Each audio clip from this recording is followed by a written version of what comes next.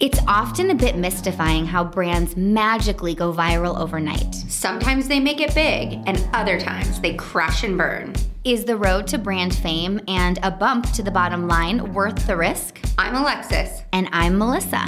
And we're just a little obsessed with these marketing moments. So join us as we break down the craziest brand stunts, from how the idea sparked to how the heck they pulled it off. Or didn't. And of course, will it stick?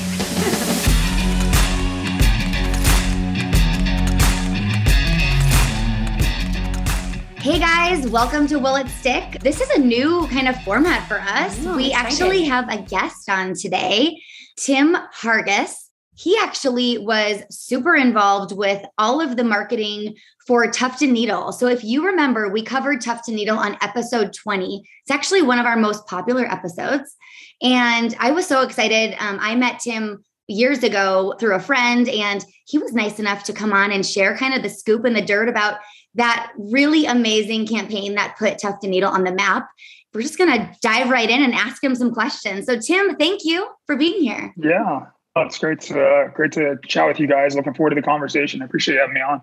Yeah, absolutely. So to start, obviously you're not with Tuft & Needle anymore. When you worked there, you were the VP of Marketing and Business Development. But I'm curious real quick, where are you today? What are you doing today? Yeah, so the short answer is I'm still trying to kind of figure out what I want to do next. I love TNN, as you pointed out. It's been a little over 3 years now since we got acquired. Myself and then the former CEO of Tuft & Needle, who was the CEO for about 2.5, 3 years, we ended up working on a startup together a few years ago that unfortunately got derailed due to COVID and some manufacturing issues. But I do a little bit of consulting, a little bit of investing, have some startup ideas that I'm thinking about pursuing.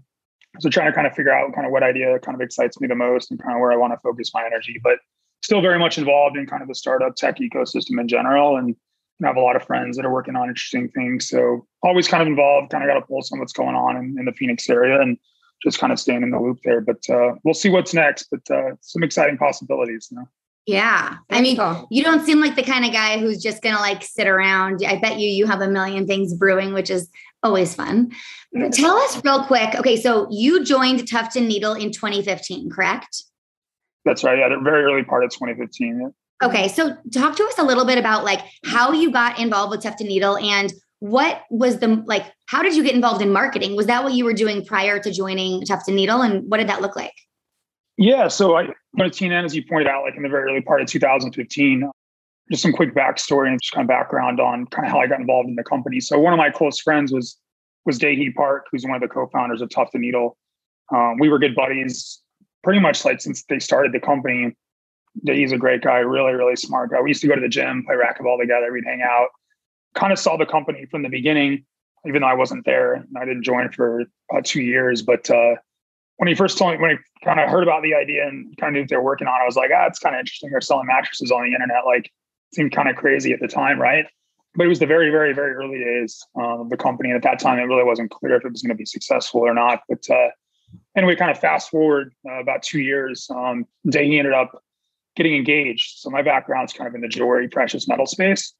So he's like, hey, Tim, I need to get a ring. Can you help me out? Right. And I was kind of at that time, I had sold my previous company, which I'm sure we'll get into more a little bit later, kind of figure out what I wanted to do. Do I want to stay in Phoenix? Do I want to go to Silicon Valley, work on a startup, et cetera?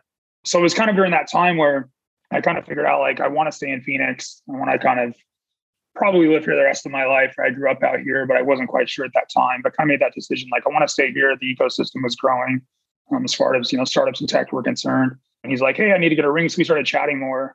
And it was like, hey, have you figured out what you're going to do? And I said, no, but I'm going to stay here. So I'm either going to work on a new company or, join a startup. And it just kind of made sense at that time. And where we talked about it, the TNN looked like a great option. So long story short, we ended up building Daehee's ring. And then shortly thereafter, I ended up joining the company. He actually tried to kind of recruit me about a year prior to that. Yeah. I remember we had the conversation at Blanco Taco over at Camelback, the corridor. And I was like, I don't know, I'm not really sure what I want to do right now. I'm not ready to jump into anything. And it was a year later after that I ended up joining. So that's kind of how I got started in the company and why I joined. So that's awesome. And was marketing your passion prior to that? Was that something that because you were at the forefront of some of these campaigns, at least if you played a big role. We're going to dive into them, but Was it marketing that always excited you, or was it more just the operational biz dev side of startups? Yeah, I just as some background, I started my previous company that I ended up selling before I had joined a TNN a few years after that. So I've always kind of been very entrepreneurial just since I was a kid, really. And I can't say that it was like, just marketing, quote unquote, that I like was excited or passionate about. It was more just kind of entrepreneurship in general. I was in EO like you are, right? So I always had friends doing interesting things, working on kind of cool companies, and was kind of more of a fan of what Fahey and Tuft & Needle was doing in general. And when I joined, although I had a background in marketing just from my previous company, just kind of learning the ropes as I grew the company, I was more just kind of excited about the business model, kind of the space they were disrupting. And it wasn't really clear what I was going to do when I joined the company. It was kind of like, hey, sure, Tim's going to be able to bring a lot of value. I knew that I could learn. We'll find a place for him. I joined very, very early, right? At that time, it wasn't really clear what the business needs were.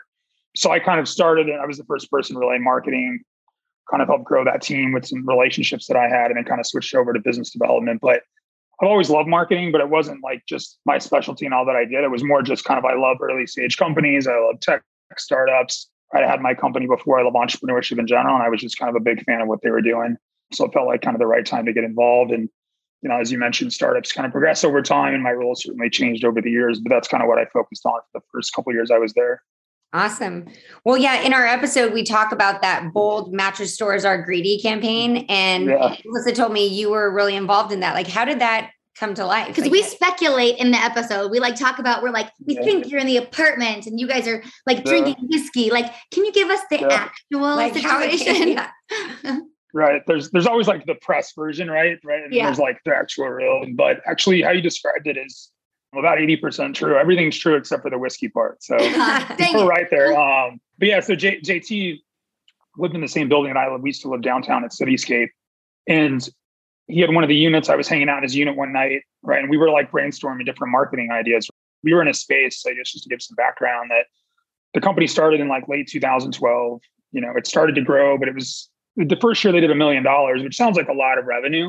But when you're selling a $600-$700 price, product, it doesn't take that many sales to hit $1 million, right? So it was very kind of roller coaster ride. They'd sell a mattress today. And I remember before I joined the company, when Davey and I were hanging out, he'd be like, hey, we sold 2 mattresses today. It's a deal, right? And in the early stages. So kind of fast forward, the company did $1 million the first year, and then it did $9 million the second year. And that's kind of when I joined.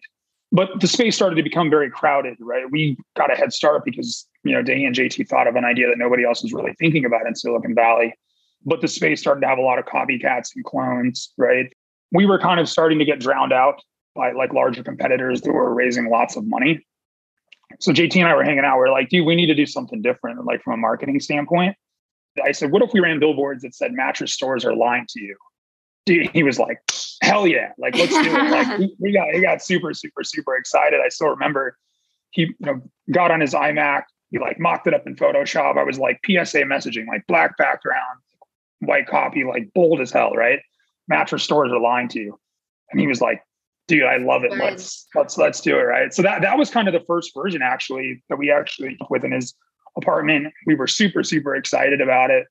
We're like, this is going to be totally different, right? No one's going to expect this, right? All of our competitors were doing the same things, right? They all had the same type of photography. It's always the millennial couple on a mattress and an urban cool apartment, right? It was that was cool when we started. Yeah, exactly. All the direct to consumer brands, right? It's the same style. That was cool in 2012, but then everybody started to do it, right? And everybody kind of looked the same, right? So we're like, we got to do something totally different. So that was kind of the genesis of it. I kind of fast forward, maybe a week or so, we actually brought her up to our general counsel. We're like, hey, we've got this great idea for this marketing campaign, right? And I remember telling him, his name's Alex, great guy. I'm like, we're going to run a board that mattress stores are lying to you. And he was like, whoa, wait a second. I hate attorneys get involved in marketing. It's the worst. They just wreck everything, because they're always like, you got to be able to substantiate your claims, all that. So anyway, story short, we ended up kind of settling on mattress stores are greedy. He felt a little more comfortable with that than either mattress stores are lying to you, but we pushed it, really, really, really far. But that's kind of how it started. That was mattress stores lying was kind of the V1. And then we ended up going out publicly with, mattress stores are greedy. But yeah, that is exactly how it started. It was just an idea in an apartment.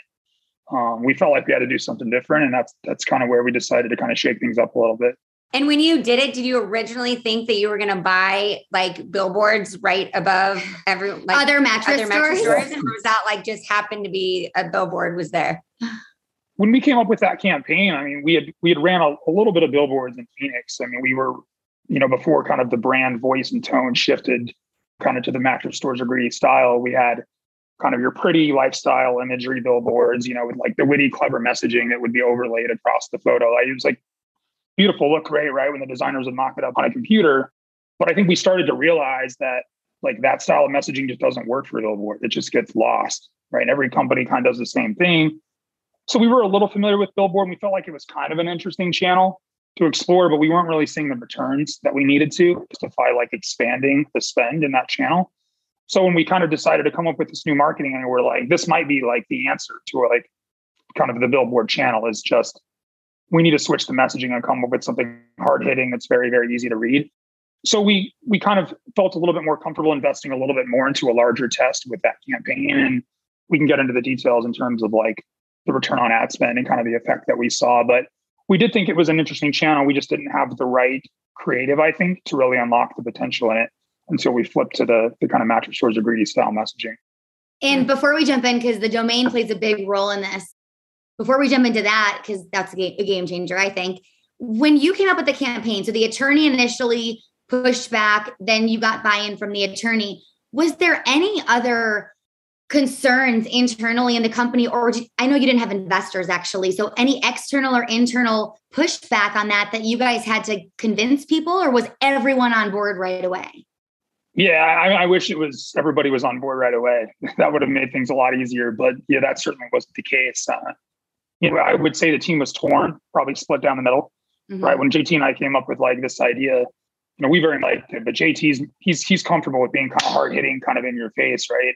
I think there were a lot of people in the company that were like, I don't know if we want to be like that style of brand that's like very like finger pointing. It felt like some people thought it felt like political type marketing, right? Where it's very negative, kind of in your face. And these people are doing the wrong thing, vote for me, et cetera. Which I think there was a lot of validity in those arguments, right? Like I definitely saw that. And I think other people on the team did as well. So it was definitely split, but it was very contentious for a while when we were talking about it. It was a very, very, very big shift from what the brand had done the prior 2 years.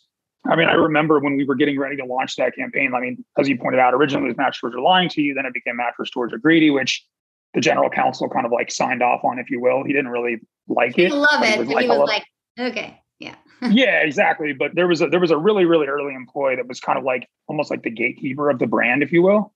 Mm-hmm. And when we told him about this idea, I remember we were in San Francisco. We were like Golden Gate Bridge on the other side of it, like beautiful view. I was with like 3 other people at Tuft & Needle on the marketing side. And I remember calling him and we started telling him, we're like, hey, we're going to run this new campaign, right? And we kind of knew that he was probably going to be the one or one of the ones on the camp of like, let's not do that. We don't feel comfortable with it. But I didn't expect the type of opposition, right, that he gave us. I remember like there was a kid named Dylan that was working with us at the time. I had the phone on speaker, and Dylan, and I don't want to say their guy's name, but like they were battling and screaming at each other. And he was like, hell no, like we're absolutely not doing it. Like, that's not who we are. We're not going to be that brand. Like, there's no way. I remember Dylan was like, dude, we're doing it. Like, we're absolutely going to try it. Like, and I really don't care. Kind of like, it kind of got to that point where it's just like, we're going to agree to disagree. Right. And I think that kind of the lesson there was like, let's be willing to give it a shot. Right. The reality is like the company started because they wanted to disrupt the industry. Yeah. And there were a lot of things that we said privately that we weren't saying publicly, which we believe that like the mattress stores, their companies are ripping you off. They're not being fair with consumers when it comes to returns, right? The margins are just absolutely outrageous. Return policies are terrible. They're very expensive, right? It was just kind of built on information asymmetry and very unfair for consumers. And my position was like, if we're willing to say that privately, we should be willing to say it publicly, right? That's what we said behind closed doors. So we're like, let's do it. This is what we believe. Let's put it out there. We've got to come up with a different style of messaging anyway, because we're getting lost in the noise. There's a million competitors saying the same things we are. We got to do something different. And there were definitely people on the team that were like, I can't believe we're going to do this. We're like, let's test it. So the agreement was like, hey, we're going to launch it in Phoenix. Right? We're not going to go outside of that. We'll just limit it to billboard. And like, let's see what happens. Right? If we get a lot of pushback, we get a lot of customers and potential customers are like, hey, I can't believe you guys are doing this. Like, this is out of line, taking shots at companies. we're like, hey, we'll take it down. Right. But like, let's try it and let's see what happens. And that's what we did. But what we found out is like customers loved it. Because I think what we realized is that like most consumers have been through the mattress buying experience. And we were willing to say publicly what everybody already thought, which was like, it's a terrible experience. Yeah. We didn't have to like convince anybody that it was bad. It was like, they remember that time they bought the mattress and they paid $3,000. They didn't like it. They had to finance it. Like the salesman was sleazy. Right. So it was just the right industry for that type of messaging. And they were like, dude, like go after these guys. Like they're screwing people.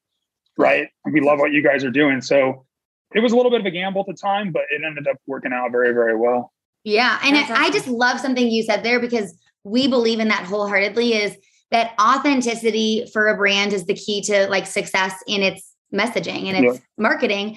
And we love to push the limits as long as it feels authentic to the brand. And what you said is, if we're saying it behind closed doors, like why the hell wouldn't we say it in front of our customers? Yeah. And that's why I think I was so impressed with Tuft & Needle, because you appealed to me as like a geriatric millennial. I had never bought a pricey mattress because I watched my parents go through it. I had to be dragged to stores with them. Yeah. I fucking hated it. I was like, this is horrible. Why would you pay that much money? She had bought expensive ones before. Well, my husband's dad owned an appliance and bedding company and actually owned a mattress store. So he was able to get us a discount, but we still paid like $3,000 for a mattress.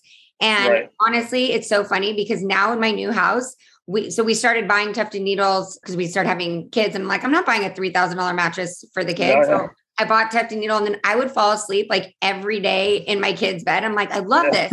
We moved into our new house, and I'm like, shoot, the $3,000 mattress is going in the guest room. We're getting a Tuft & Needle. That's right. It's so ironic, but I love that you took that direction. I just like major props, because people are so afraid of that. But like, if you're true to yourself, like it's going to resonate with your audience, you know? Yeah. And I think sometimes like for us at Serendipit, we try to push people like, what's your true, like, what is your true brand message? Like, what do you truly believe? And it's hard. Yeah. Sometimes they're like, they believe it, but they don't want to say it. Like a lot of brands don't want to put it out there, which I think I commend you guys for putting it out there, you know? And then, like you said, everyone's already thinking about it. So it's not like the people that are going to be pissed, obviously, are the mattress stores. They're not your audience. Yeah. Right. They're not our customer, but it is scary, like you said, especially if you have a different style of messaging. It's a little more like fluffy, witty, kind of clever or whatever. And like, it's comfortable, you know, it's like, you're not rocking the boat too much. When you make just like this big 180 shift, it is hard. It is a little bit scary. You don't know how people are going to respond to it. So I very much get that. But as you guys know, sometimes you got to be willing to like push the boundaries a little bit if you're going to stand out, right? It's a very competitive world. Everybody's in all these channels, right? You got to figure out something, right, that nobody else is really thinking about if you want to stand out. Because now, and we use you guys as an example. Like I was actually telling someone the other day, I was like, we need to actually just send them the Tuft & Needle campaign with the stats, because all of our clients want to put so much shit on a billboard. They're like, we want, like you said, the imagery. We want 2 sentences. We want a phone number, a website, and an address. We're like, where the hell are people going to look, and how are they going to remember that? Like just being so simple. Like they're afraid to be like simple. It's crazy. But less is more in that channel for sure. Oh, always. Yeah. But speaking of simplicity, we got to talk about the domain, because that is a crazy story. And when we tell it on the podcast, I just kind of jump in at like you evaluated a few domains and you landed on tn.com, because Tuft & Needle is hard to spell, doesn't roll off the tongue, maybe on a radio commercial, but it was a process, and you were kind of behind the domain acquisition. So can you talk to us about whose idea that was, how that kind of came about, and what that process looked like? Yeah, absolutely. I'll still kind of walk you through it. I mean, I think just to kind of go back a little bit, I mean, after we launched our first billboard campaign, we had the lifestyle imagery, right? Kind of the witty, clever messaging that was just overlaid text on the image. It's one of those things where I'm sure you guys experience with your customer or your clients. You look at it on a computer, you're like, it looks great. And then you go actually put up the board, right? Especially if you have, vinyl boards, right? They're not digital boards. You pay to print, you pay to print the vinyl, you pay to put it up, right? You sign these contracts with Outfront, Clear Channel, et cetera. It's a lot of money. And then you start driving the board and you're on the freeway and you're like, damn, like I can't read that. It lit in my computer, so that is when the designer did it, but you're going miles an hour, you can't read it. But I think they kind of write off the channel. They're like, oh yeah, billboard doesn't work. It's like, no, you didn't have the right creative. right? And I think that we learned that the hard way. We went out those boards, return on ad spend just was very, very low. And we realized we've got to do something different. So part of that was like, we need to come up with a different messaging, right? Which was the Mattress Stores Are Greedy idea.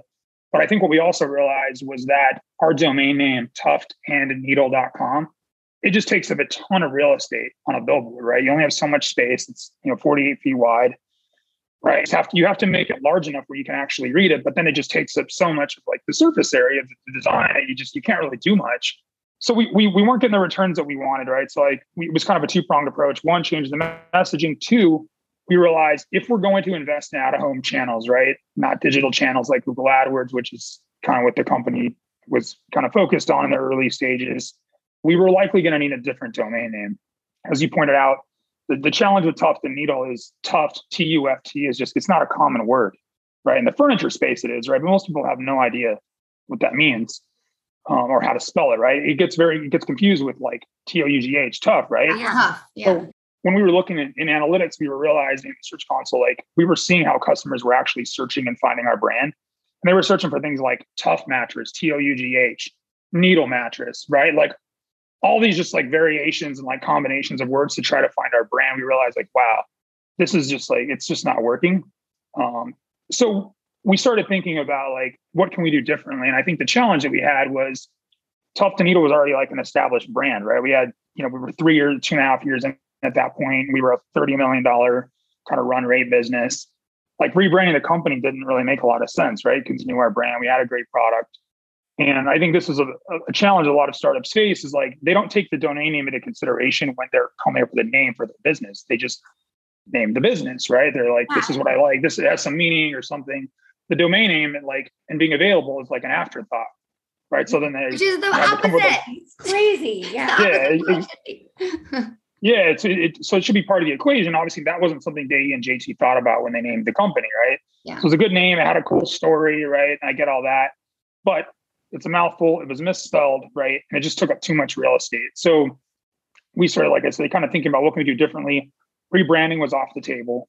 Right. So it was what other variations of Tuft and Needle, like for a domain name, could we come up with that might work? So you think about like the logical options you would normally go to, which is like, this is a 3-letter or 3-word brand. Can we do an acronym, right? Which is very common, which in a lot of ways, a lot of times is great, but ours is TAN, it's tan.com, right? So we don't want to buy tan.com because people are going to think something totally different, right? So we're like, tan.com doesn't really make sense. We can't do an acronym. So then it was like, tn.co, right? It's like, that's great. It's 2 letters, but we're going to lose all the traffic to the .com. So I think the challenge is like, we were kind of boxed in. Like, I'm very much a believer and always have been in like very premium domains. So I kind of brought up the conversation. I'm like, guys, we're growing very fast. We clearly have product market fit. We want to scale this business, right? Like it's going to be $100-200 million business in the next few years. Let's just get the best version, the best domain that we can at this point. Like if we settle for .co and go with tn.co, sure, it might only be $50,000 or something like that. But the reality is now the owner of tn.com knows who wants to buy tn.com if we go out on the .co. We're going to have a lot of leakage because people are going to go to tn.com and they're going to land on some random page of this domain name is for sale, which is like terrible for our customer base, right?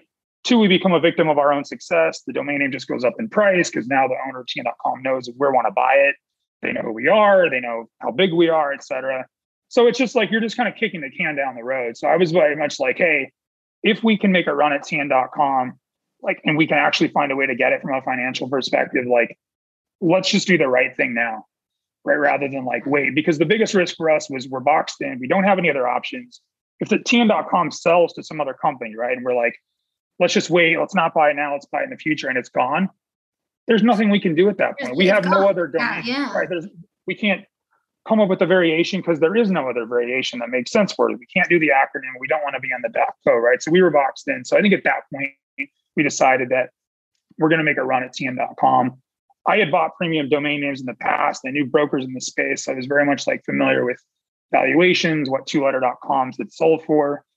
So I reached out to the owner and he actually owned the largest domain portfolio in the world. He ended up selling part of it to GoDaddy a while back. He still has his premium domain collection that he sells here and there. But his name is Kevin Ham. But anyway, he owned tn.com. So I reached out Started talking to his broker. I reached out to my broker friends in the space, and I said, like, hey, where are Two Letters trading at? Like, where do we need to be to kind of make a run at this? And the reality is, he didn't need the money. He owns all these domains. He sold them. He's made a fortune, right? He's not the type of owner that's just going to like fire sale this domain, right? He knows the value of it.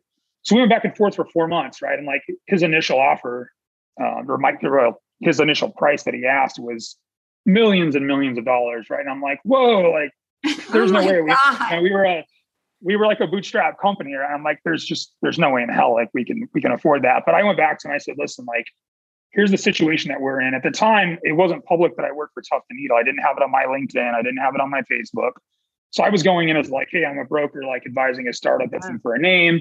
So he didn't know who we were. And I basically said like, hey, we're so far apart. Like, this just doesn't really make sense to like continue the conversation. But I'm like, if things change, like we're open to having a serious conversation. I didn't take the approach of like, hey, your domain's not worth that. That price is crazy. Because like, if you make guys like that upset, right, that know the value of the name, they're just like, screw you. Like, I'm just going to jack up the price on you. Yeah, they're just going to jack up the price on you later. So I was very much like, hey, like very respectful. This is a great name. We absolutely love it. We're just not in a position where we can really make a run at it right now. And long story short, the broker came back a month later and said like, hey, like I talked to the owner and, we're willing to come down a little bit. I countered back, right? We were still pretty far apart at that point in time. Long story short, like 2 months after that, so this was like 4 months after we had started the negotiation for it, it got to a point where it was like a little bit higher than we were really comfortable spending. But it was like, is it really worth the risk to say no and just like wait? And then it sells to somebody else, the pros up, et cetera. So we decided like, let's just bite the bullet and just get it done with. It's a little more than we want to spend, but it's not a lot more. So like, let's just do it. So we ended up buying the domain. And I think what I would tell people that are like looking at premium domains is there's interesting ways to finance these. A lot of times you can do owner financing. So you can spread out the payments for years. So as the company grows, right, you can afford those higher payments. Yeah. So that's how I structured the deal. It was like a percentage down, right? And then the payments were spread out over, multiple years. So as the company grew, we could afford larger payments. So I basically graduated it. So that's how we were able to afford it. The advantage is like, this is an asset where you can start using it day one, even though the domain's not paid off, if you will. It's held in escrow. You control the DNS, you control the name servers. We started using it right away and capturing the value and leveraging it from day one, even though we had, years to pay it off. So we ended up getting the name and it was a game changer for the company. I mean, at twoletter.com, it just doesn't get any better than that. But it was 7 figures. It wasn't cheap, but it was hands down the best investment that we made.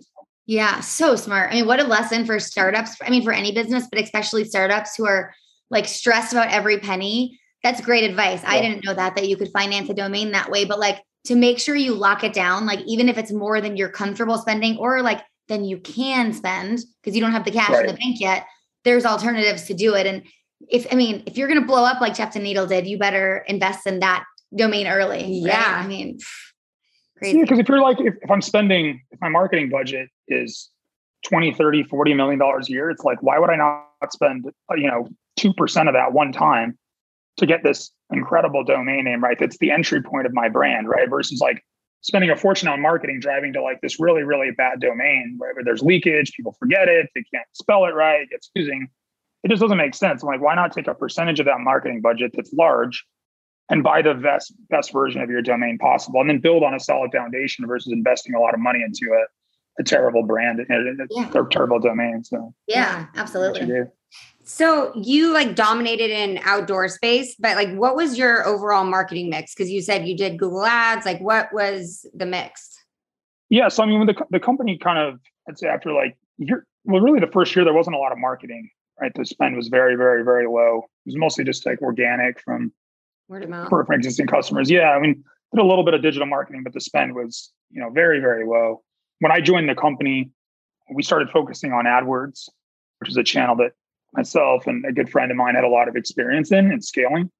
So we had a small team, right? We were a bootstrap company. The company started with $6,000. And I say that because we didn't have the luxury of like having $100 million in the bank because we were venture backed, where we could just spend and try all these things. And if it didn't work, it didn't matter. We had to stay profitable. We had to be very scrappy and resourceful and accountable for every dollar that we spent from a marketing perspective. So I'm very much in the camp of like, let's focus on one channel. Let's make that work and keep testing and iterating until we find a way to make that channel work versus like well, we got to do Facebook, we got to do Instagram, we got to do Twitter, we got to do Snapchat, got to do LinkedIn, got to do SEO, got to do content. A lot of times companies just spread themselves too thin. They don't really figure out a channel that actually works. So we focused on it. It took a little while, but we went from spending like $10,000 a month, right, to where we could consistently spend hundreds of thousands of dollars a month, like within a 6 to 7 month period. So that started to really scale the brand. The return was very predictable. So we could invest in it, acquire customers very cheaply, pay off the credit card, and just kind of rinse and repeat. So we focused on that channel that was our primary channel really until we started doing billboards. But like I said, eventually $200,000 a month in AdWords became $1 million a month spend, right? We just scaled and scaled and scaled and scaled. And the advantage is you can scale those channels with a very few people. Most channels, it's, you have to multiple people that are going to run it. You got creative designers, all these people to support like one channel. With AdWords, like once the channel's figured out, you can just keep dump more money. Yeah, the returns go down over time, right? But you get a lot of leverage internally. You become a very small team that manages a very, very large spend. So that's kind of how we started and kind of what we focused on. And then we got into billboard and we realized, that was a great channel for us, as you mentioned, with the Mattress Stores Are Great campaign.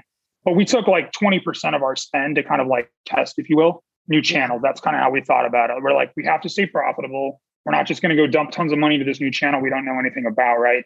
Well, let's take a portion of our spend and let's start experimenting, because we knew at a certain point, like there's only so much search volume for mattress related terms. We were going to kind of cap out, right, on Google AdWords. So we're like, we have to start experimenting. Let's start placing some different bets. Let's see what works, right? With the same strategy, let's focus on billboard. Let's figure out how to make billboard work. Because we knew if we figured it out, we can scale. It's a channel that has, obviously potentially a lot of volume because it records all over the country. So that was a big unlock for us. We did some other channels like radio and then over time television, but our primary channels were kind of AdWords and billboards for a period of time until we were forced to go into like the mainstream channels like television, which become a lot more expensive, a lot harder to track, et cetera. But that's kind of how we thought about it. We started with TN.com just on billboards because we really wanted to measure the effectiveness. So we had toughtheneedle.com for our digital channels, right? And then we segmented all our billboards into TN.com so we could really see what the true return was because they were different domains. And that's how we felt comfortable. Like the returns are great. They're really, really good. They're starting to become more predictable.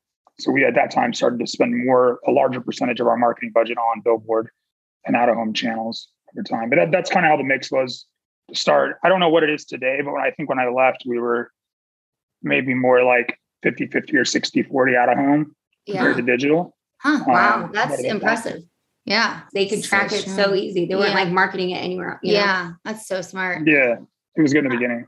It's interesting that you earlier said the term that you were boxed in, because I want to talk about Mattress Firm, and they had that Don't Get Boxed In campaign. And we were obsessed, if you couldn't hear it on the podcast, of the way Tuft & Needle really handled that conversation on social media. Like your voice, you said it earlier, you said your voice and tone of the company changed when you came up with this edgy campaign, but the way that you guys handled social media and also the PR stuff, like I was reading articles and the way that you responded to reporters' comments and questions maintained a similar voice and tone. It was really impressive. So talk to us a little bit about like how you directed your social media team or whomever that was to be comfortable responding that way. And what did that look like when that campaign came out for you guys? I wasn't on the social media team like directly, but I kind of saw like the approach and strategy kind of from a high level. And I think the advantage that Tuft & Needle had was, and I think this was a mistake that Mattress Firm made at the time, is like they picked a fight with the hometown team, right? We ran these billboards as Mattress Stores Are Great. We ran them in Phoenix. They found out about them, of course. You didn't like it, right? And I get that. I understand why. But they started running this like counterattack, but they ran it only in Phoenix. But that doesn't really make a lot of sense because we were like the hometown team. We were the darling of Phoenix, right? Like everybody knew Tuft & Needle was. They loved us. I mean, our customers, even outside of the state of Arizona, loved this. But like we were like the Phoenix Suns, right? And it's to be like the Los Angeles Lakers coming in and like attacking Phoenix, the Phoenix Suns, right? In our home, it's like it doesn't really make a lot of sense, right? I don't know about now because now LA lives in Phoenix, but yes, that's 5 true. years ago, yes, that is very true. So we kind of drugged them into a battlefield where they just couldn't win. Right. And that was in like the court of public opinion, social media, right? We knew that like Mattress Firm customers, they're not going to like rally behind Mattress Firm if like Mattress Firm's getting attacked, right? Like, because customers don't care about Mattress Firm. They hated the experience. It was bad. They don't have like that love, right? That like the Tuft & Needle customer base did for the brand. So we just took them to the battlefield of social media where we knew we could actually just crush them. Right. So we started like promoting that they were attacking us on our Facebook. Right. We had screenshots of their ads and billboards campaign that, don't get boxed in or whatever they were running against us. Right. And all it did was like galvanize our customer base. So they would start sharing this on their wall, like, Tough to Needle, go get those guys. Like I love Tough to Needle. Like I had a terrible experience shopping at Mattress Firm. Like I love what you guys stand for. I hate what they stand for. Right. And I think Mattress Firm started to realize pretty quickly, like, this is just not a game that they really want to play. They're not going to win in that field, which is social media, the court of public opinion, right? I think the whole team kind of felt the same way. Like, we already have these aggressive boards up. Let's troll them on social media. Like, let's have fun with this, right? And it energizes the team. Yeah. And they feel like they have that freedom. So we'd battle back and forth on Twitter. They would post some stuff, like we would respond, right? And like our customer base would like everything we did, right? And they'd hate everything Mattress Firm is doing. So it was fun. I mean, it was light art and fun. We had some good battles. I mean, and they came after us. But I think at the end of the day, like I said, they picked the wrong fight, right? And they picked it in the wrong area. They shouldn't have done it in our hometown. I bet it just really doesn't make a lot of sense. I could just see that. Like, I bet our team would get so fired up. Like, it would just drive so much energy in the office, I bet. Yeah. Yeah, it did. I mean, we had fun. We had some other campaigns that I don't know if you guys knew about, like the Mattress Bet campaign. Yeah. So we ran a campaign, which is, I think it said $100 says you won't choose Mattress Firm, mattressbet.com. Yep. We had this, like, you go to the landing page and it was always like, hey, like if you're considering buying a mattress and you're shopping at Mattress Firm, like, great. But like, give us a shot. If you don't like our mattress, we'll give you every penny back. On top of that, we'll give you $100, right? As a Mattress Firm gift card to go buy another mattress that's a better fit for you. Right? We ran this campaign against them in Phoenix and it just absolutely crushed it because we knew they couldn't do the same thing in reverse. No, right? Our mattresses were a lot better. We have a better experience. We have a real return. We're going to give all their money back. Mattress Firm didn't do that. So they don't want to play that same game. So we ran that campaign against them. I think we had like a 1% redemption rate of customers that said like, hey, your mattress wasn't ideal for me. And like, I ended up going to Mattress Firm buying it. We were like, hey, we sent them a card. He says like, hey, thanks for trying us out. It didn't work, but let's find the mattress that's right for you. Here's $100 to Mattress Firm. Yeah. Right. And it was a great recommendation. That you celebrate having a low redemption rate of something is that kind of campaign. Yeah. That's so funny. So how did it actually end? Like, did they just relinquish and pull it? Or there was like lawsuits and such, right? Yeah, exactly. Yeah. This went on for, I don't know, maybe a year and a half, 2 years before they ended up filing a lawsuit against us. I think they kind of got tired of us, which I understand. We poked the bear a lot of time. We ran Mattress Stores Are Greedy billboards in Las Vegas when they had like the mattress convention of all the mattress manufacturers and stores. Like maybe we went a little bit too far in certain places. I don't know for sure where that line is. I'm sure we crossed it. We definitely pushed it because it was just kind of a fun battle, just kind of picking fights with the industry because we had a better experience for customers and consumers knew that. So anyway, yeah, the long story short, they ended up filing a lawsuit. They alleged all these things. I was named in the lawsuit along with a handful of other people at TNN. Ended up settling and it kind of went away. We agreed to take down some of the billboards. Some of the stuff happened after I left. Yeah. But on balance, like we came out way, way, way, way ahead, switching all of our messaging to this and just settling a lawsuit with Mattress Firm versus just staying comfortable and kind of playing it safe. Had we done that the entire time, the brand wouldn't have grown nearly as big as it did if we would have done. So the trade-off was absolutely worth it. And it was a tremendous amount of fun while it happened. So yeah, absolutely. Is there like a marketing tactic that you thought would work or a campaign you thought would work that like just didn't, that you tried when you were at TNN? Yeah, well, there was certainly a lot, that we tried. Like you guys know, you don't always know. So we tried a lot. But I think there was a couple that kind of stand out that I think the team was very much convinced were going to work and just candidly didn't. I think one stands out right away is influencers. We never had a lot of luck with influencer marketing. We really, really struggled with that. And I don't know if it's because we didn't have the right approach. We didn't have the right influencers.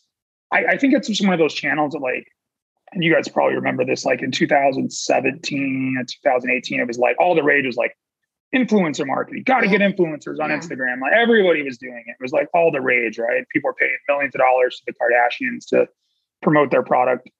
One of our competitors, Casper, did the same thing, right? So it was like one of those channels that like became very trendy very, very, very quickly. So I think we very much was kind of like FOMO, like, oh, we got to jump into influencer marketing. We got to do that, right? And we were never able to really make it work. It didn't do very well. Like I said, maybe it's a combination of the approach. I think part of it is just, it's very hard to measure. It's very, very, very hard to track. I think the costs to do it are relatively high compared to the organic reach that you get. Facebook and Instagram started to drop in the organic reach year after year. So I just don't think you got as much reach as a lot of companies thought they were getting, because they would just look at how many likes and how much influence that particular influencer had, but they wouldn't think of like what percentage of that base is actually seeing this particular post, right? And we did that. We experimented for, I don't know, probably a year or so and just didn't have a lot of luck with it. So I think that's one. I think the second one that stands out to me is when I first joined the company had already started shooting a very expensive commercial. They like wanted to go into television, and we had this, high profile branding agency, right? And they were like, oh yeah, we're going to, shoot this big commercial. It's going to have a huge budget and we're going to shoot at all these different locations. And I had no experience in television. Like, I never shot a commercial. Like, I didn't know what this stuff cost, right?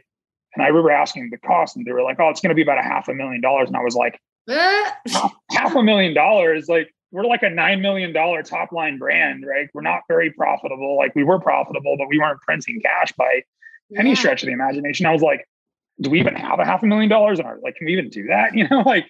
So I started asking some questions, it's kind of like, yeah, but they were in New York. So they were like, yeah, but that's just what stuff costs if you want to get the best talent and have the best production crew, et cetera, et cetera. So I remember like, again, Dylan was on our team and myself were like, guys, this just doesn't feel right. Like $500,000 for a brand and a new channel that we know nothing about. We have nobody on our team that knows how to buy, television spots. We don't have a media buyer on our team. I was like, this just doesn't seem right. But at that point in time we joined, it was so far along. Like the storyboard had been done. I think they had started hiring people that it was kind of a lost cause at that point. So we just were like, all right, we're not going to, kind of fight against this anymore. So long story short, we shot this very expensive commercial. Looks beautiful. We spent $500,000 on it. I think it's on YouTube. You probably can watch it. It didn't make sense. Was like, we're going to spend $500,000 shooting a commercial.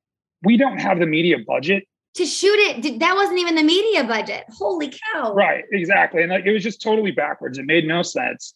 I don't think maybe the company thought that was just like, oh, we're going to trust this branding agency in New York. Like, they know what they're doing. Right. It's like, but they're just in a different world in New York. Like, it's not Phoenix. They don't work with bootstrap companies. Like, it was kind of a flawed strategy from the beginning, but we did it. We started running some commercials behind it. Like you said, it was a pretty small budget, which makes no sense because we spent $500,000 shooting it. It didn't do very well. We had a commercial that we shot before that. We spent $30,000 on that far and away outperformed this very expensive $500,000 commercial. So we certainly made that mistake. Should have tested some ideas on YouTube to see, kind of have some at least some kind of directionally correct idea on what approach was going to work before we just went all in and just spent $500,000 shooting this expensive commercial. Yeah. It didn't work. So. And nowadays too, with connected TV, it's so much easier to buy great placements that you can afford, but also I don't think high production commercials are always what the customer wants, depending on the brand. Yeah. So we regularly recommend that. It needs to feel good and look good, but for a brand like Tuft & Needle, who is a little edgy, youthful, right. It didn't need that fancy schmancy thing. Yeah. I very much agree with you. Wish we would have known that before we spent $500,000, but. Well, you could have called Serendipit, but I know you would. I know you would. So what was the most challenging part of being at Tuft & Needle during that time? As a startup in your role? Sounds like you were in you wore a lot of different hats. Yeah. Well, I think the thing that probably stands out the most to me is it was just being bootstrapped, right? It's very, very hard being bootstrapped in a space that's becoming very, very competitive, where you have competitors that are raising. Our largest competitor raised $350 million. They ended up not even being nearly as successful as Tuft & Needle. But the point is their megaphone is so damn big. It doesn't matter if your strat better. It doesn't matter if you execute better. They can just spend and spend and spend and spend and kind of drown you out. And that's what our largest competitor, which is Casper, did, right? And over time, they built this narrative that they were the first, they were the leader, they were the pioneer, which wasn't true. Tuft & Needle started almost 2 years before Casper started. But we had this head start, but it's they closed this gap so fast because they had so much money behind them. Yeah. And it's instantly we became the Pepsi, right? It's we were the second place company, right? We thought oh, Casper's the best. They're the ones that started this category, right? And it just candidly wasn't true, but we didn't have enough money to kind of fight that battle. So we ended up kind of using their weight against them. And we let them kind of spend money at the top of the funnel, building category awareness, which can be very, very expensive if you're in a new category. And then we started bidding on their search terms like Casper. So we would kind of insert ourselves kind of more middle of the funnel and position Tough the Needle against Casper versus trying to advertise at the top of the funnel, like doing Howard Stern podcasts and stuff that like Monday Night Football commercial stuff we could never, ever afford to do. We let Casper do all that heavy lifting, right? That was kind of the approach that we had to take because we didn't have the budget. But I think looking back, it would have been nice to have some additional money where we could like experiment with. But the company was like bootstrap. We weren't super profitable. So we just didn't have a lot of money to like experiment with. And I think it just became challenging over time when your competitors have so much money, you have very little. You want to try things, you want to do things where you're like, I can't afford to be wrong. I can't afford to lose money. So we just kept doubling down and betting on the channels that we had bet on for years versus being able to kind of like, expand out and kind of try some different things. So I think that was probably the biggest challenge working at TNN. It wasn't in the beginning, but like Casper specifically, I mean, they just started growing so fast because they had so much money. So. But the benefit is they didn't retain all their ownership and you guys did. And so when you had the acquisition, the owners walked away with 100% minus whatever percentage they gave some of the key employees like yourself. That's a crazy win. And Casper will never be able to say that. Yeah. It's like you take that's exactly right. Yeah. I think to your point, it really just depends on like how you define winning. Like what does winning mean to you? If it's vanity metrics and it's headlines and it's press mentions, sure, Casper probably won there. But like when it comes down to dollars and cents, right? From the founder's perspective and the key employee's perspective, and you're absolutely right. They went public. They've never been profitable. They ended up getting taken private for less than the amount of money they raised. So the investors lost money. The employees probably got nothing, right? So, but it took a long time for that to happen. In the meantime, it's like there's this feeling that like we're losing.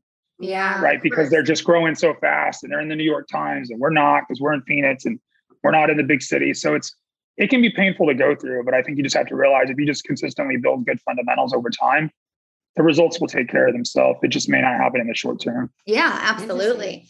This was amazing. I have to ask one question before we wrap up is there a brand right now or that maybe just in your life that you really admire that's done really off the wall, cool campaigns or some kind of stunts? I mean, our podcast, we really focus on those unique campaigns and stunts, which is why we cover Tough the Needle. Yeah. Is there one that you're interested in or obsessed with right now?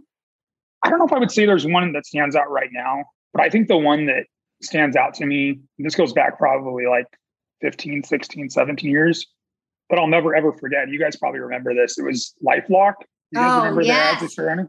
Yeah, we covered that one. That was your first episode. Yeah. Oh, was it? Yeah, like that one. Like I actually had lunch or coffee with Todd Davis, the founder of LifeLock, maybe, I don't know, year and a half ago. Super nice guy. He's a local guy. I'll never forget when I saw that commercial and I was like, holy shit, this guy put his social security number on the side of a semi truck and drove it through New York City. I was like, you have got to be kidding me. I was like, that is absolutely insane. Right. I was like, to this day, that's probably like one of the best marketing. You call it a stunt strategy, whatever you want. I mean, that put LifeLock on the map. And I think the funny thing is like his identity actually got stolen. I think like multiple times. 10 times or something. Yeah.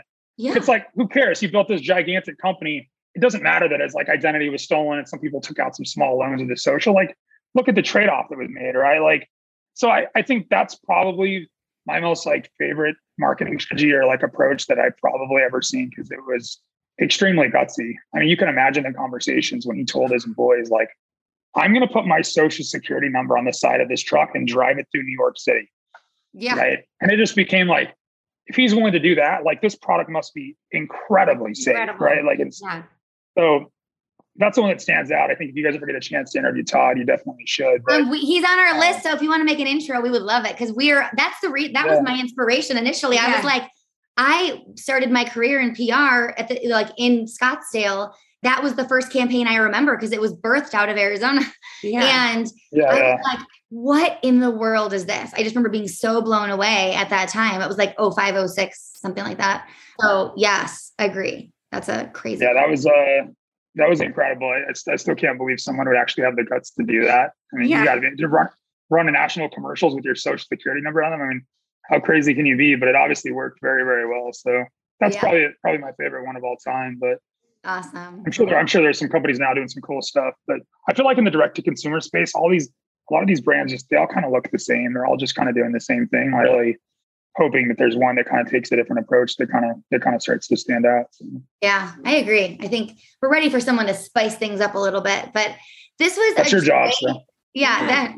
This was a joy to have you on. Thank you for your time. And we hope that when you do your next big thing, you do some crazy marketing stuff so we can cover it again. Yeah. Because you always have cool ideas, but I'm sure that I will. That was great to chat with you guys. Yeah, thanks. So thank you all for listening. Please don't forget to leave us a 5-star review, right, Alexis? 5-star review on wherever you listen. Wherever you listen. And we'll see you next week for another great story. Thank you. Likewise. Thanks, guys.